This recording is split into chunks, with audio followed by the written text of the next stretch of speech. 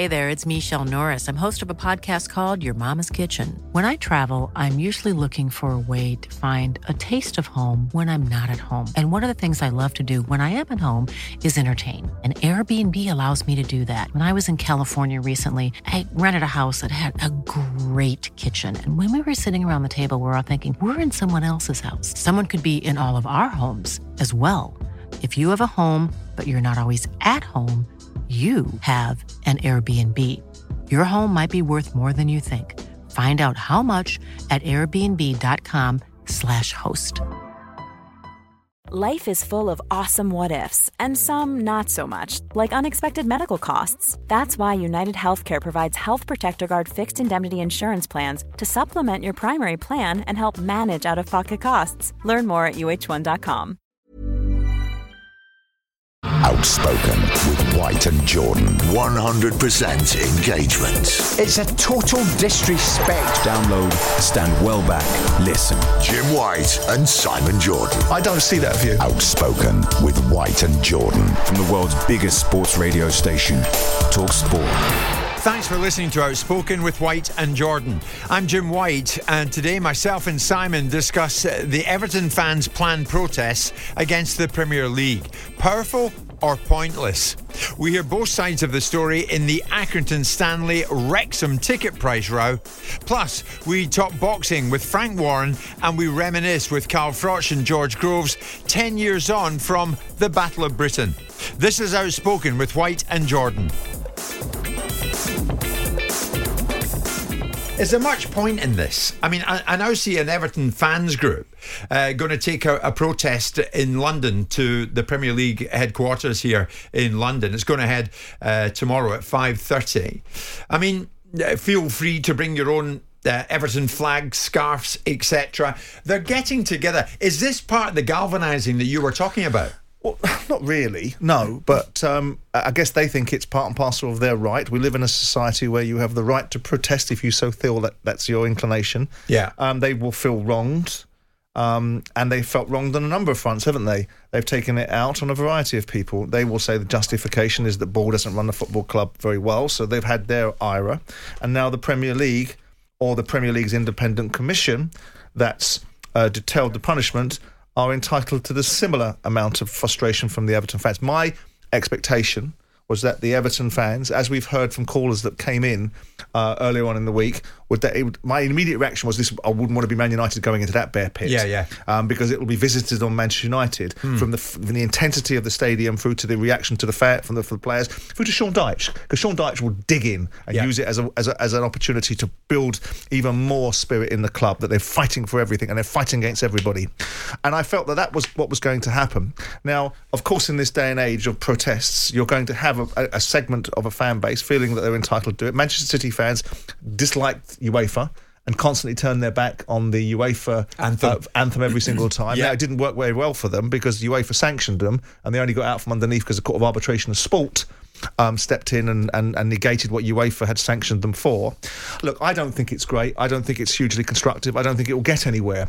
And I don't agree with it, but I also understand why certain segments of their fan base that live, breathe, eat and sleep their football club will feel inflamed. Well, I mean, the former council leader in Liverpool, Derek Hatton, used the words bear pit for Goodison on Sunday. You've just used the same words, Simon.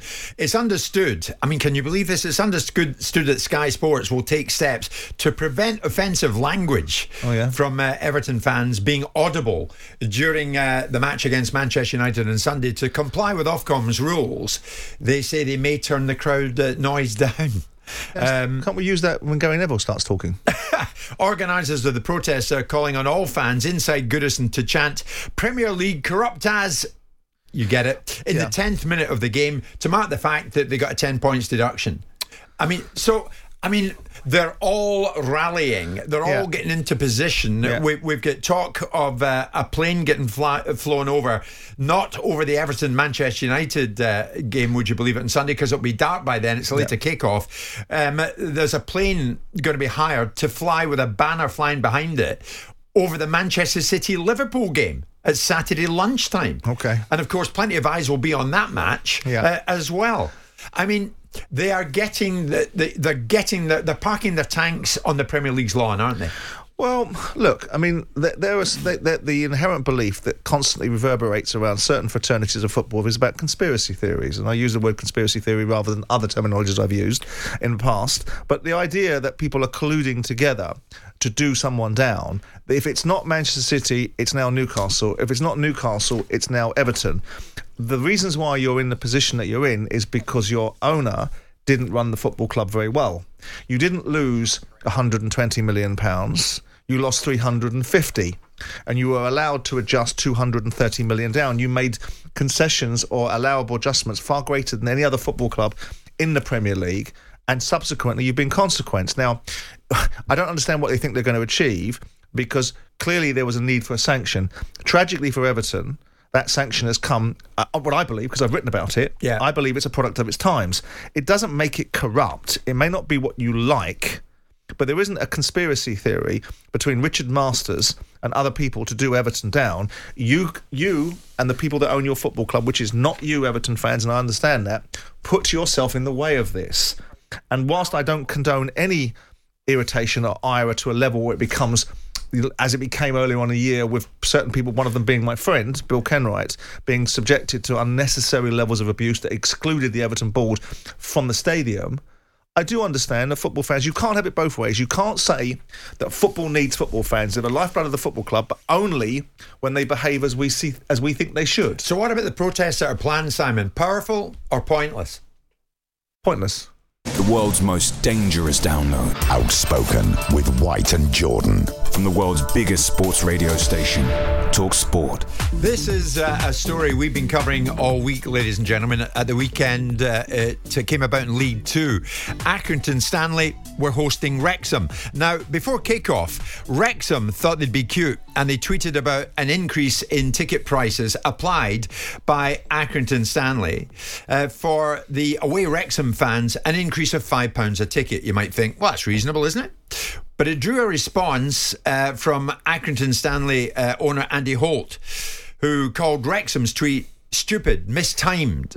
And that led to a bit of a pile-on for Andy from fans, not just Wrexham fans, but other fans as well, regarding ticket pricing in general. And it's a row that has continued to simmer this week. It's fair to say peace has not broken out between Wrexham and Accrington Stanley. I am delighted to say that Andy Holt, Accrington Stanley's owner, has agreed to come on and join Simon and myself live on the show. Andy, good morning. Good morning. How are you going on, chaps? We're good. Mr. Jordan is beside me. Andy, outline first of all for us why the ticket price increase was put in place. What was it and what did you take it to? Well, ticket price. Our ticket price is a £20 a game all season.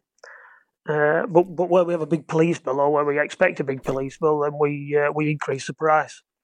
Now, that police bill comes about by the away club's behaviour, not by our behaviour, because we don't get any police bills.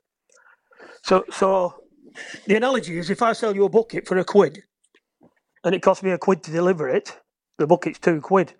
If I sell you a bucket for £1 and you come and collect it, that bucket's £1. Now, I don't sell it to £1.50 to both of you, because the guy that's collecting it for £1 will stop buying off me. So if the cost of selling a ticket or a fiver a ticket because of increased costs, then it has to be paid by somebody, and I'm not paying it. So right, okay. Police put the bills into us, and they decide what the costs are going to be. And it's got to be found somewhere. Right, so Andy, I know Simon's going to come in a second. Why were Wrexham so unhappy with what you did? I mean, they decided to be cute. Wrexham, with their Hollywood owners, of course, these days, they went on Twitter and had a bit of a swipe at you, and you objected to that, right? Just a little bit, yeah. Listen, I've got note against Wrexham and Hollywood owners and all the rest of it, but if they think they're going to get the kicks by tweeting about my club and one of the smaller clubs in the league, just because if I'm selling good, in a good space, then it's not going to work.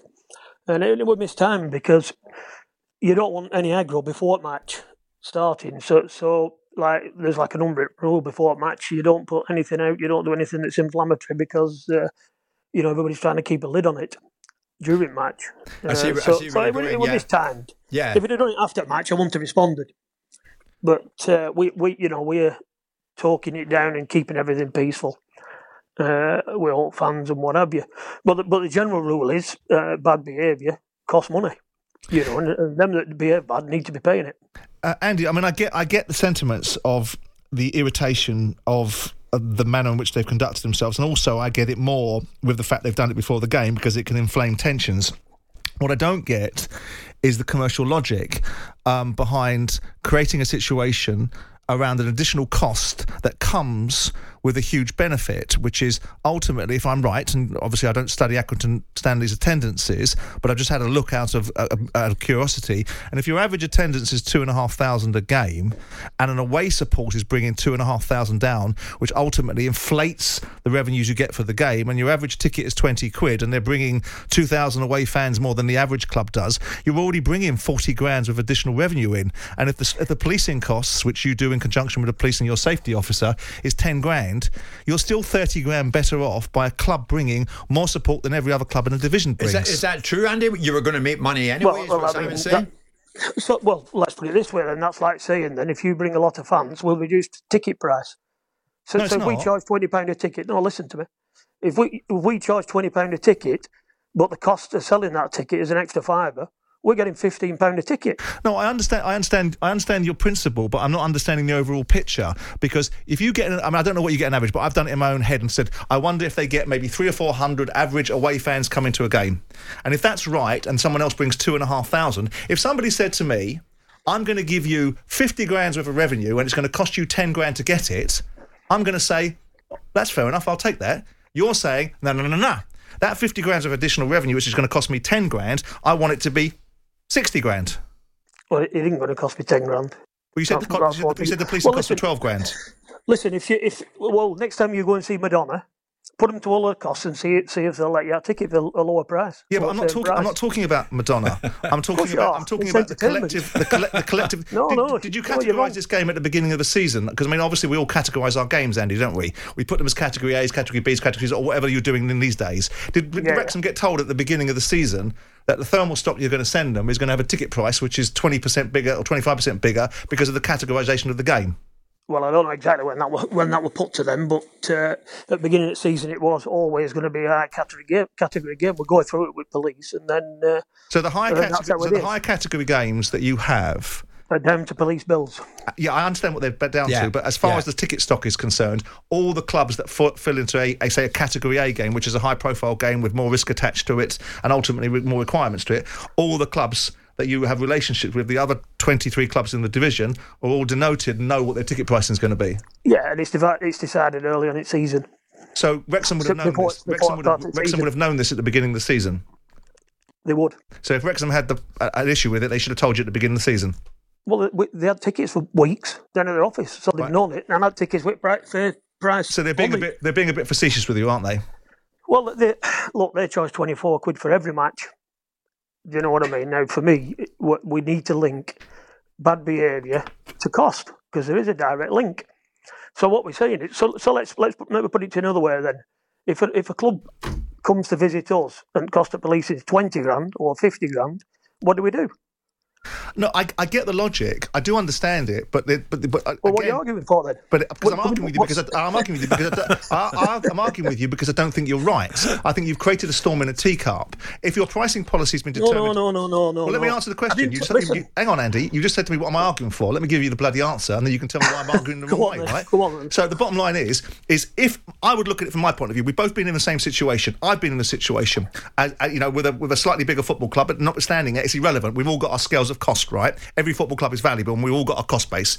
I wouldn't do what you've done, because I would look at it and go, I tell you what, this club, if it were Millwall, because Millwall used to bring 6,000 fans down and I used to let them have it. I knew the policing costs were going to go through the ceiling, but I also knew that my average away attendance was 2,000 or 3,000. When I got Millwall down, did the cost implications of the policing get superseded by the revenue that I generated? If the answer was yes, and it was a multiple that was significant, I wouldn't have started this fight.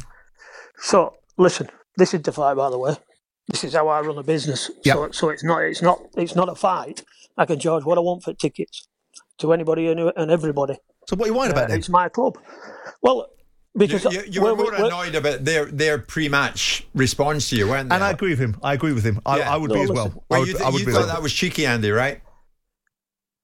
I thought it were out of order. Yeah, I really thought it were out of order because we'd gone out as media the week before, dumbing down any issues.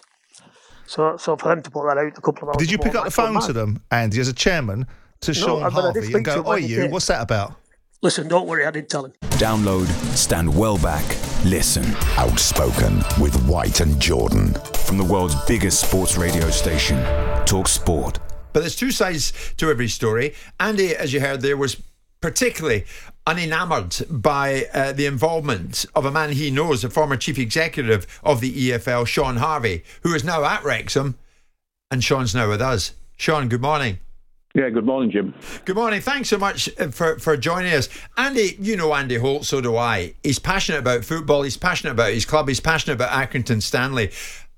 Do you think it was the best idea in the world, Sean, that Wrexham went on Twitter pre-match saying, well, you've put the ticket prices for our away fans up by £5 a ticket. I tell you what we'll do the opposite when you come to our place and we'll reduce your ticket price by £5 a ticket. Was that not a bit cheeky? Well, I don't know whether it was I don't know whether you should categorise it as being cheeky. I mean, we'd made the decision that's the action we were going to take, and in very much the same way as Andy's entitled to charge the prices he wants to charge. And just for the record, he increased the prices for Accrington fans as well, not just for Wrexham fans. So there's never been any suggestion that any rules have been broken at all. We took the decision to reduce the prices by £5, simply to compensate those fans who are having to pay £5 more to watch the game at the Wham Stadium. When did you do that, Sean? When did you do that? When did we make the decision? Yeah. Well, probably Thursday or Friday that week. Did you know that? Because Andy says that when, like is normally the courtesy, ticket prices, thermal stock and all that stuff is distributed at the beginning of the season. So you knew the ticket prices that Accrington were going to put on your fans at the beginning of the season. So why drop that little emissive just before the game? Well, I'm sure we were informed at the start of the season what the ticket prices would be for our game. Whether it was explained to us at that time that was more than for any other game that had been played at the Wham Stadium this season or not, I doubt. Albeit, I have to reserve my position because I certainly didn't get the original email. Yeah, but you're not taking a commercial decision, Sean. You're taking a facetious decision. You're taking revenue away from yourselves to make a point at the expense of Accrington, and you know you are.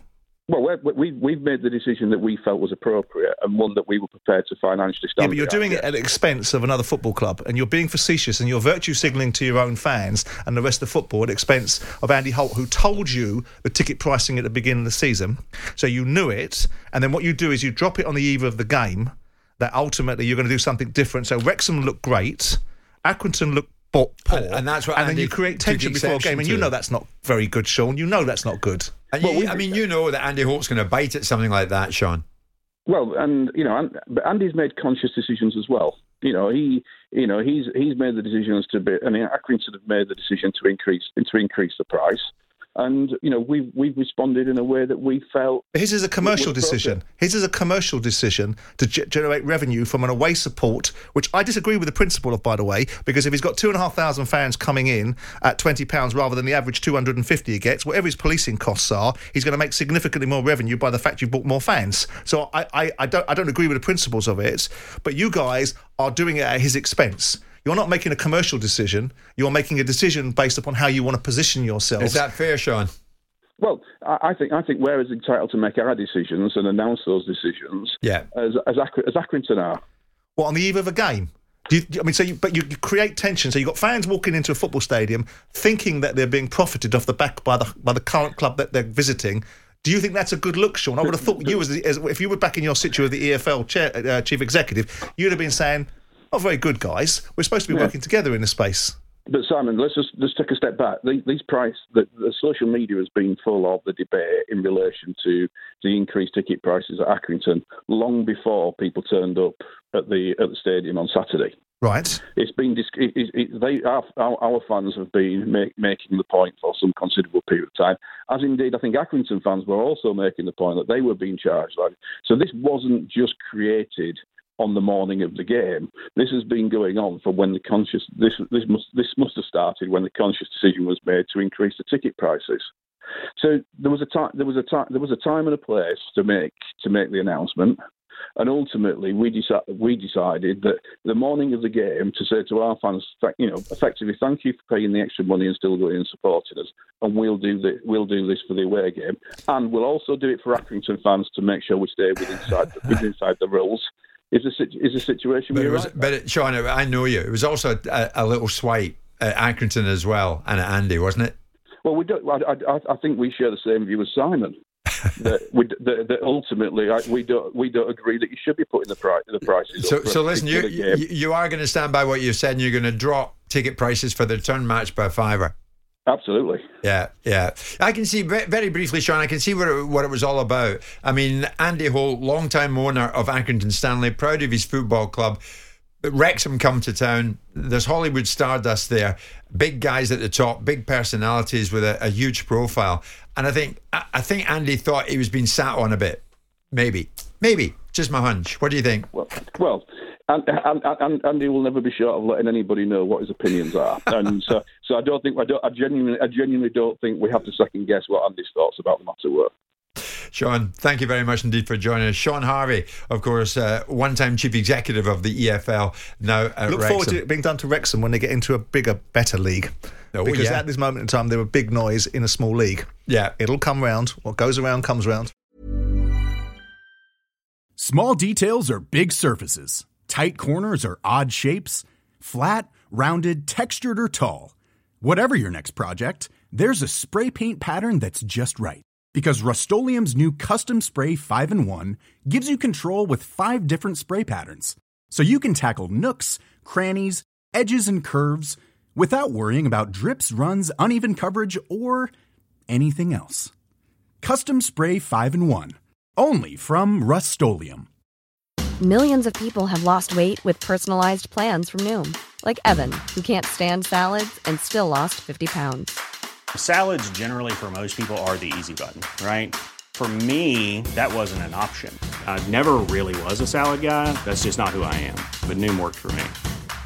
Get your personalized plan today at Noom.com. Real Noom user compensated to provide their story. In 4 weeks, the typical Noom user can expect to lose 1 to 2 pounds per week. Individual results may vary. Life is full of what-ifs. Some awesome, like what if AI could fold your laundry? And some, well, less awesome. Like what if you have unexpected medical costs? United Healthcare can help get you covered with Health Protector Guard fixed indemnity insurance plans. They supplement your primary plan to help you manage out-of-pocket costs. No deductibles, no enrollment periods, and especially no more what-ifs. Visit uh1.com to find the Health Protector Guard plan for you. Download, stand well back, listen. Outspoken with White and Jordan. From the world's biggest sports radio station, Talk Sport. Spencer, good afternoon to you. Gentlemen, how are we doing? We're doing very well indeed. We saw quite an event in Manchester last weekend with 7 title fights in total. You were working on it, you were commentating on it. It was a resounding thumbs up to it, wasn't it? It certainly was. I mean, Nathan Heaney won the British title. Incredible performance. Massive underdog, by the way. I think he was an 8-1 underdog going into the contest. And yeah, it was a fairy tale story. He won the British title. And Nick Ball put in an incredible performance, beating Isaac Dogbar as well. And yeah. What a show. What a show. I love those shows, Jim. Like the sort of... It's not a small hall show, but it's sort of like the next generation coming through. Yeah, absolutely. Yeah. Well, the man who put it together was top boxing promoter Frank Warren, who joins us live. Frank, good afternoon. Good morning, Jim. Good morning, Simon. And good afternoon now. And good afternoon, Spencer. Hey, Frank. Yeah, hello, Frank. Well, welcome to Thursday afternoon, Frank. But Frank, we're disappointed. I said in the introduction there, you're probably aware Tyson's manager, Spencer Brown, was going to join us, but ill health has prevented it. He's got COVID. Yes. Yeah, he's got COVID. He's had it for a few days now, so unfortunately he's not on. So you're stuck with me. Hey, listen, we're happy to be with you because we wanted you on as well, and you have very kindly obliged. How do you look back on last weekend, Frank? I loved it. It was a great show. It was at MEN Arena, which is it's not quite a small hall arena. It's a 20,000 capacity, although we didn't have 20 in there. We had a very good crowd, and they were great fights. And as Spencer quite rightly said, it was exciting. Nathan Heaveney, I thought, was an unbelievable fight. He fought so well. He'd done extremely well, coped with the other guy's style in a real good way. I mean, you can't just say someone had an off night. He did actually box really well, and it's a credit to him. And it was a fabulous ending for him when he won when he won the title and got the result. You could not have seen a happier person in boxing. He was overjoyed. It couldn't happen to a nicer bloke. And by the way, that they're both terrific fellas in the fight. They're both terrific fellas, but he done well. Liam Davis done brilliantly. Nick Ball is superb. I'll be very surprised if he doesn't win a world title.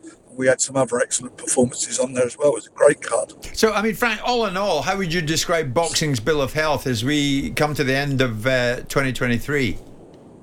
I love it. I mean, I think it's been good. I think, I've had a couple of off-the-record conversations with different people regarding the discussion I had with one of your correspondents in Adam, and I just strongly disagreed with what he was saying, and I think we're ending the year in a real high with some great fights on opening up next year. I mean, this is what it's all about, and the stars have now aligned, and we're in a position to make these happen for the fans and also for us. I mean, I'm a fan too. I want to see big fights and great fights. Well, we all do, Simon, don't we? I mean, I think that's what the whole thing hinged on, Frank, when you went head-to-head with Adam Catterall, who, of course, we love unconditionally here at Talk Sport, not just for his knowledge, but his on-air ability as well. I mean, at the end of the day, Frank, I look back on that. I saw it on social media. I mean, you didn't hang back. You were keen to ambush Adam and give it both barrels. That's not true. I didn't ambush him. I said to him earlier in the evening, I want to have a chat with you before you go. And what happened, it was the end of the evening, and I was doing an interview on IFL about the show, and he was going up, and I said, hang on a minute, I want to have I shouted across, I want to speak to you. And he went to walk off, and I think someone said, come on, and come over and do the interview. I didn't ambush him at all. And, it's all very well, if you're a pundit and you want to criticise, but you're not immune to being accepting criticism back if you're in the wrong. We got to just accept what you're saying because you unconditionally love him. It's not right. No, but there's a balance, Frank. There's a balance. You're absolutely right. If people voice an opinion, they're entitled to have an opinion back. But the difference with you being the exception, the notable exception, if somebody bites back, which is fair, and then a pundit comes back in, what will happen is the pundit will be blackballed. He'll be not able to speak to those people again. He'll not have the dialogue, and he'll be shut down. And that's what's been the case. I'm not shutting anyone down. No, but I specifically said you're the exception, Frank. So how other people deal with it, that's up to them how they want to deal with it. You're battling a cause on behalf of someone else, Frank. The argument that you have with that, yes, you are. You're advancing the position that Tyson Fury and the observations that have been made about him have been unfair, and you're also taking exception to the observations that Adam Catterall made, and specifically about the idea that he used the terminology warm lager, and you took exception to it. And you also know, Frank, you're in a position where you can say precisely what you want because the only person you're accountable to is yourself, and Adam is going to sit there and go, if I go at Queensbury now, and if I go at Tyson Fury, it's going to make the situation worse. Yeah. So you disarmed him. Is it? Oh, no, it's not. That's non. I'll tell you what, that is such a cop-out by you.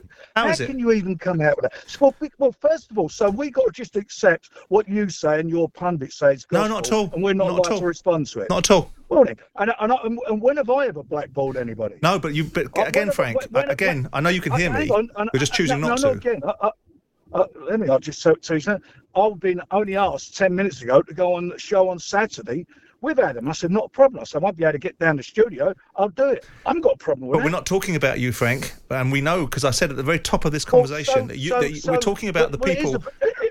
Well, it's not quite right. It is about me as well, because I am Tyson's promoter. Yes. So what has been said by Adam, what I take exception to as his promoter, and I've had this argument with him, and I don't know if you heard him, an argument with him a few months ago it was I heard Saturday you, yeah. night, Saturday night, and he was banging on about Tyson ducking out of fights. That's basically what he was saying.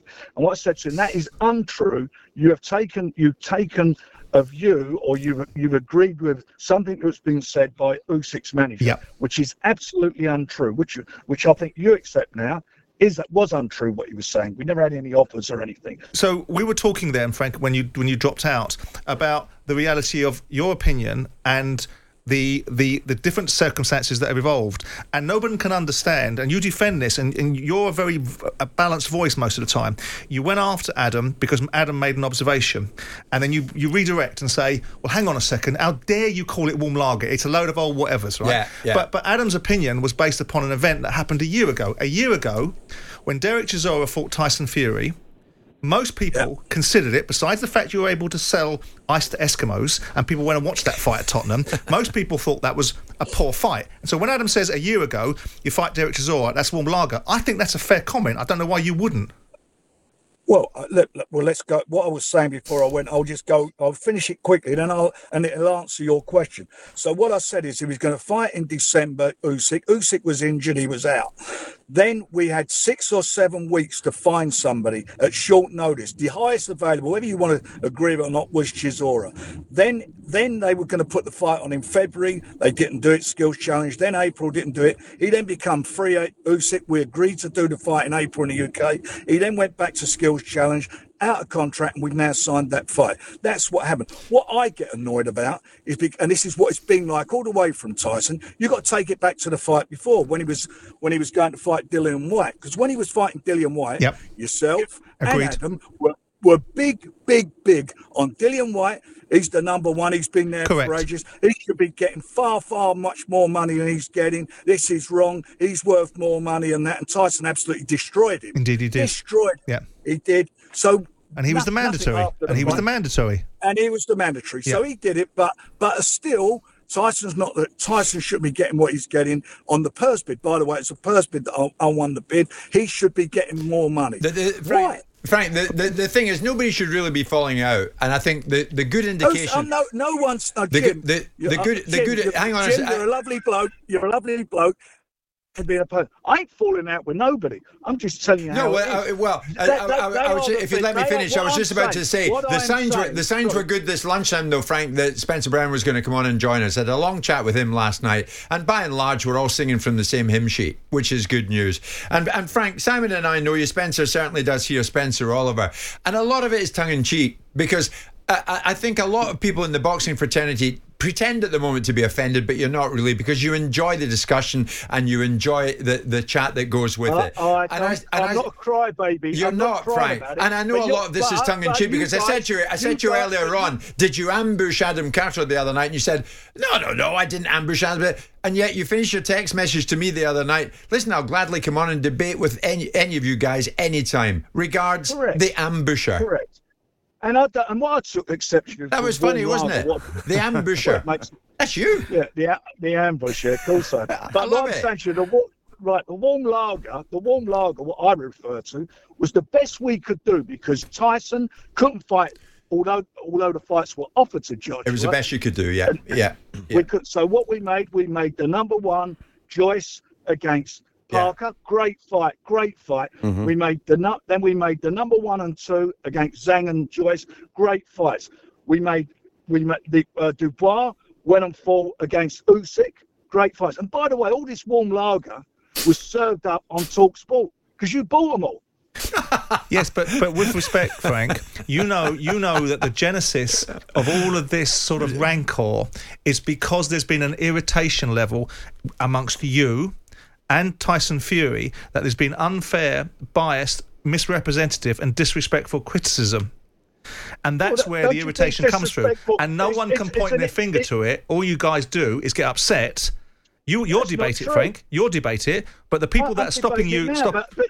I've just debated that warm lager you referred to. I just said it. Yeah, but we're not talking about Joseph Parker. You've also said warm lager, brackets, the best that you could do. Who has Tyson Fury ducked? Tell me. But Frank, stop mischaracterising the debate, right? Because this argument about ducking is a mischaracterisation. One of the people that was accusing Tyson of ducking was me, and the only time that issue was ever raised was when Usyk's manager came on and accused him of it, and it was framed in a question which was if he's ducked, not he has ducked, and it's been elevated because people have got their knickers in a twist because they're choosing to. And I wonder if it's because people didn't like the criticism in the Western media about the Ngannou fight, and all of a sudden 6 months later they start whining about something that was said 6 months earlier. Well, the Ngannou fight, I mean, you absolutely slaughtered it, which you're entitled to do. It's your opinion. You all slaughtered it. But what you didn't say afterwards, you know what? That was You're not answering the question, Frank. You're not answering the question. Don't What's redirect. The ask me the question. The question is that nobody had this concerted campaign of criticising Tyson Fury during a 6-month period that led up to the Ngannou fight. There was a question asked on the back of information given by the alternate camp, which has proven to be discredited, but at the time it wasn't, which is if Fury is ducking this fight, given all the noise that comes out of Tyson's mouth. And Tyson is the most vociferous of all the fighters. People are going to question it, and you and others have got cross about it. And Frank, I would like to think that if Tyson is listening this lunchtime, Simon has just nailed the truth of this. Henry Kissinger. Hey, listen, Henry Kissinger. Sit tight a minute. Let me just tell you something. He's no diplomat, Henry's in a better state of health than me. Let me tell you, what you're saying is not true, because I remember he was on there. We was talking about Josh. There was a big debate going on about Joshua, and he was being saying Tyson ducked him, and something. You know, he was ready to go, and we all knew he weren't because. And it was accepted he weren't when Frank Smith came out and said he didn't even have a trainer. But even after that conversation was going on. And I rang in while that was going on. It was yourself, Eddie Hearn, all of you, and you didn't let me on.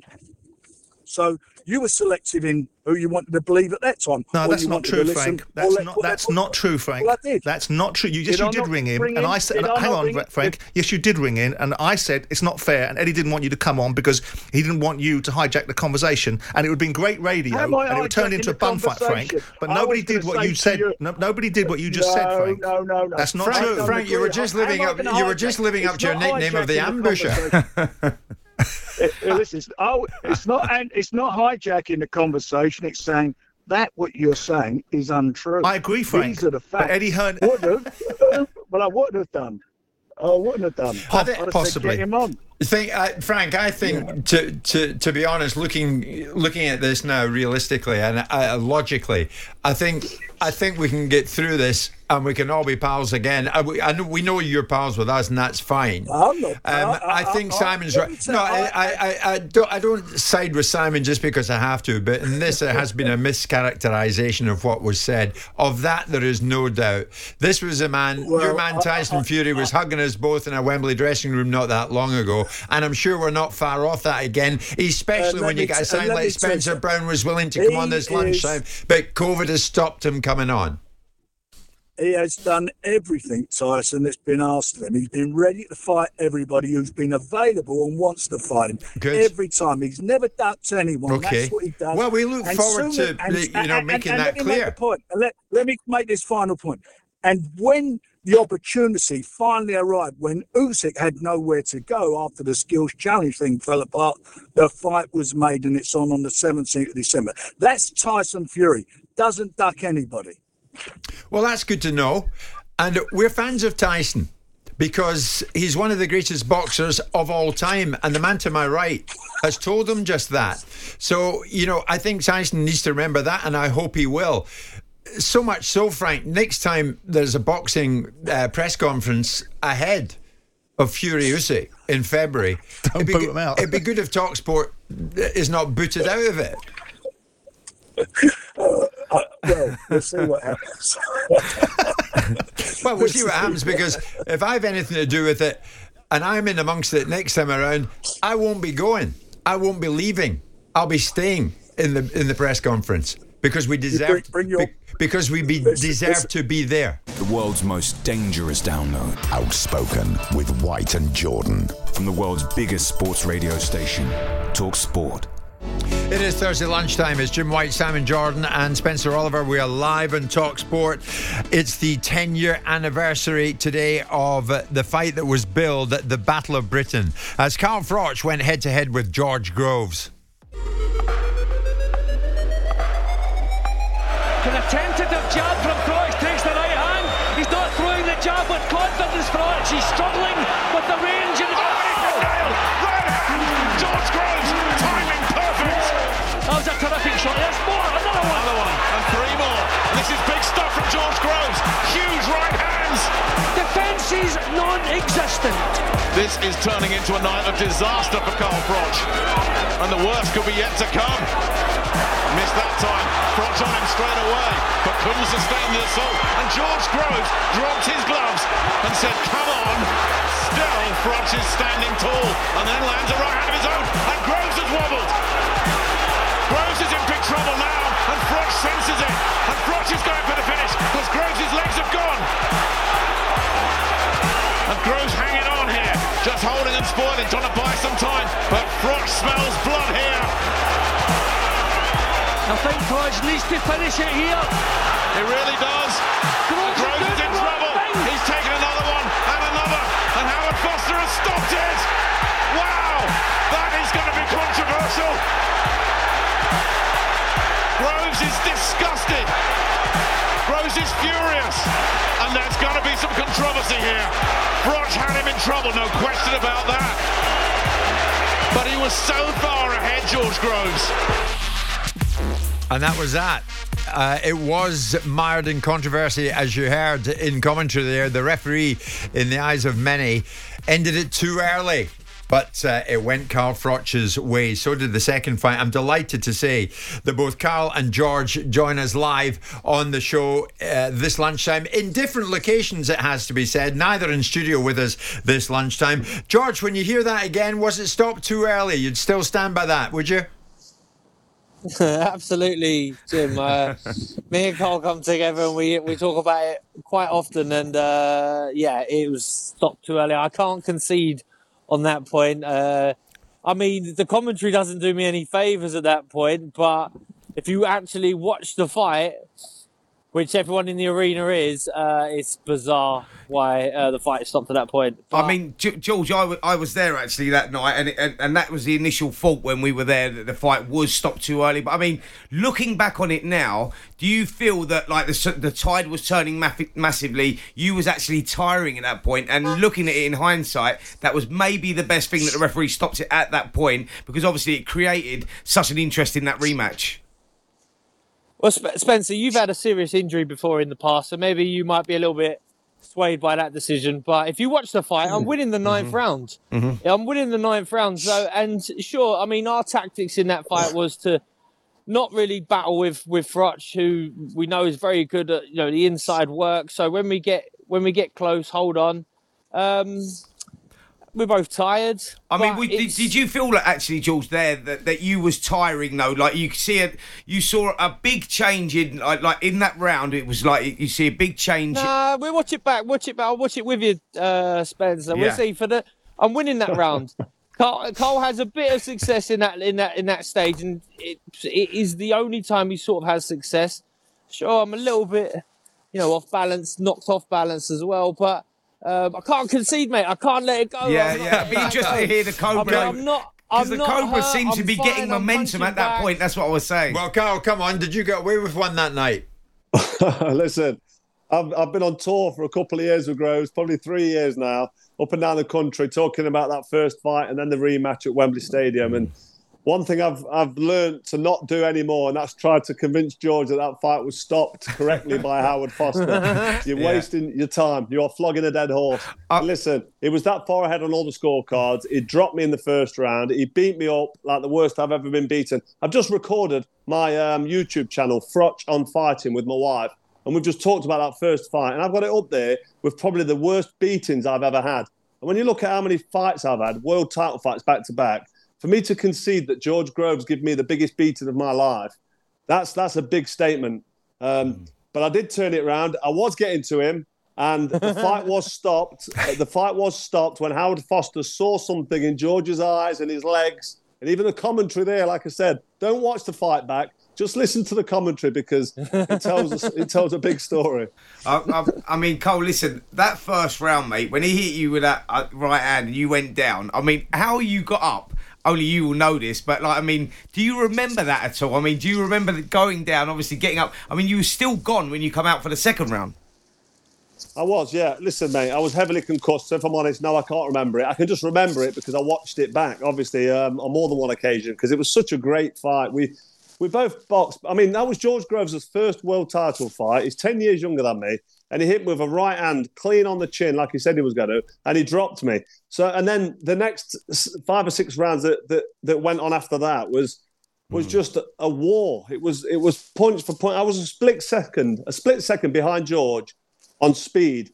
And everything I tried on him, it was too quick for me. It was countering and getting off first and landing big shots. So, you know, I can't say anything other than that's a fight that's worth watching back because it was such a great fight. But was it the 9th round, 8th or 9th round, I forced a stoppage. We was both getting tired. I caught him with a right hand. His legs were going a bit. You saw that Jim Watt picked it up on commentary. Nick Hall-in said, this is going to have to be stopped. But then when it was stopped, he did say, wow, this is going to be controversial. So it was split, but it was split 70-30 in Georgia's favour. That the fight perhaps shouldn't have been stopped. But like you said earlier, Spencer, that created Wembley and that created the rematch. And that fight at Wembley Stadium kind of defines my career, which is a shame because I've been involved in so many good fights. But luckily for Groves, it doesn't define him because he got chinned at Wembley in front of all them people, following on from that fight there that was maybe stopped a bit early in lots of people's eyes. But he went on to become a world champion in his own right. And I think that's why he's able to look back and let go because he went on and achieved great things. And that's why I'm able to look at it and say, you know what, I've got respect for George because he went and fought Badou Jacques after that and got beat, lost a split decision. And then he still went on, still kept believing, still kept trying. After all the knocks he'd taken, he still went and became WBA world champion against a guy called Chudanov. And the respect is profound between both of us. And I've got no bad words to say about George. And it sounds mad because I really, really didn't like him, and I'm being polite when I say that. Well, I was going to ask you that, Carl, because you know that conversation that you and I had on the podcast that I do, and you talked very explicitly about the level of irritation and dislike that you had for George and how it manifested itself. I mean, you spoke to me in graphic terms about how you squeezed your gloves together, how you put your knuckles through your gloves, and how you wanted to put them through the front of George's face. Why did George bring that reaction? I mean, I thought some of the things he said were quite funny at the time, but why did he bring this reaction out in you that was so extreme? Because he was a horrible, obnoxious little beep. I'm not going to swear because I know we're live, but it was horrible. He gave me no respect. He was playing down my performance. He was saying that I'm slow. My feet are slow. I've got no defence.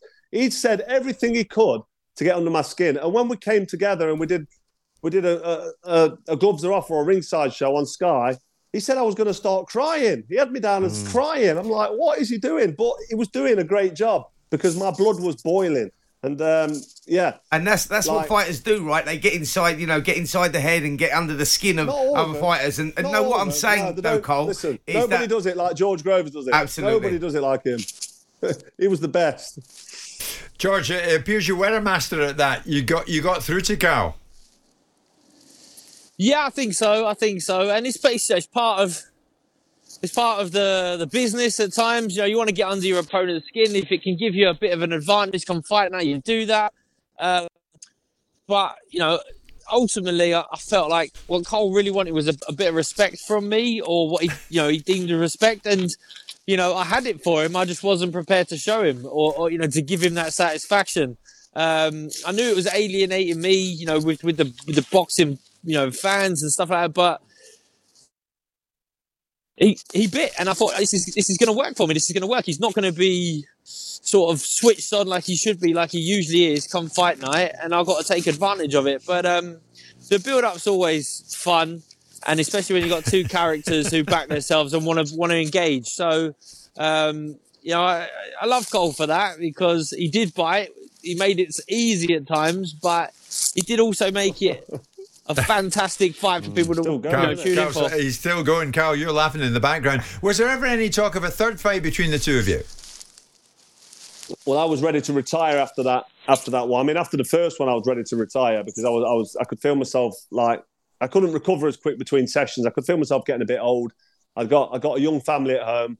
I was financially in a great position, and the desire was starting to go. But after that first fight with George, there was no way I could retire. I couldn't retire on the back of that. I mean, it felt very much like a loss. It felt like from the way the press received it, the Boxing News report, the commentators on the night, the crowd. I mean, I got absolutely abused in the Manchester Arena. I got dropped in round one, beat up for 6-7 rounds, and then I got out the ring and got abused and spat in my face and coins being thrown at me. And I got back to my changing rooms, and the post-fight press conference was, you got beat, you was lucky, and it felt like a loss. It was horrible. I know George Groves was really upset, and he must have been fuming, and he felt like he got a world title nicked off him. But none of us came out of that fight feeling good about ourselves because he felt like he'd been robbed. I felt like I'd been robbed of a conclusive finish, and it felt to me like a loss. And that's why the rematch had to happen. But what's good about it is George Groves became world champion in his own right. We got the Wembley fight, and we've both become friends. And I never thought that was possible. Like, I've got so much respect and admiration. I mean, look at his stupid little smile up there on the other side. Because that smile, I used to want to punch his teeth down the back of his throat. Now I want to go and grab one of his cheeks and give him a squeeze.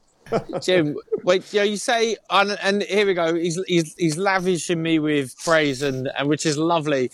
But there could never have been a third fight because, to Carl Froch's credit, he finished a career better than anyone ever has or probably ever will. He shut up the loudmouth, obnoxious, sort of up-and-coming Brit fighter who was after his belts and after his legacy, and he did it with an emphatic one-punch knockout in a post-war attendance record at Wembley Stadium. I can't remember how many, but to his credit, he'd done the job. It was a fantastic finish, and it did take me a few years. It took me to win my world title before I could really acknowledge and appreciate Cole for doing that. But I always make sure everyone in the room gives him a round of applause for that because it's magnificent. Yeah, quite right. Brilliant. It's awesome. The world's most dangerous download. Outspoken with White and Jordan. From the world's biggest sports radio station, Talk Sport. Thanks for listening to Outspoken with White and Jordan. Please leave us a review wherever you get your podcasts from. We'll be back tomorrow to bring you the best of the show.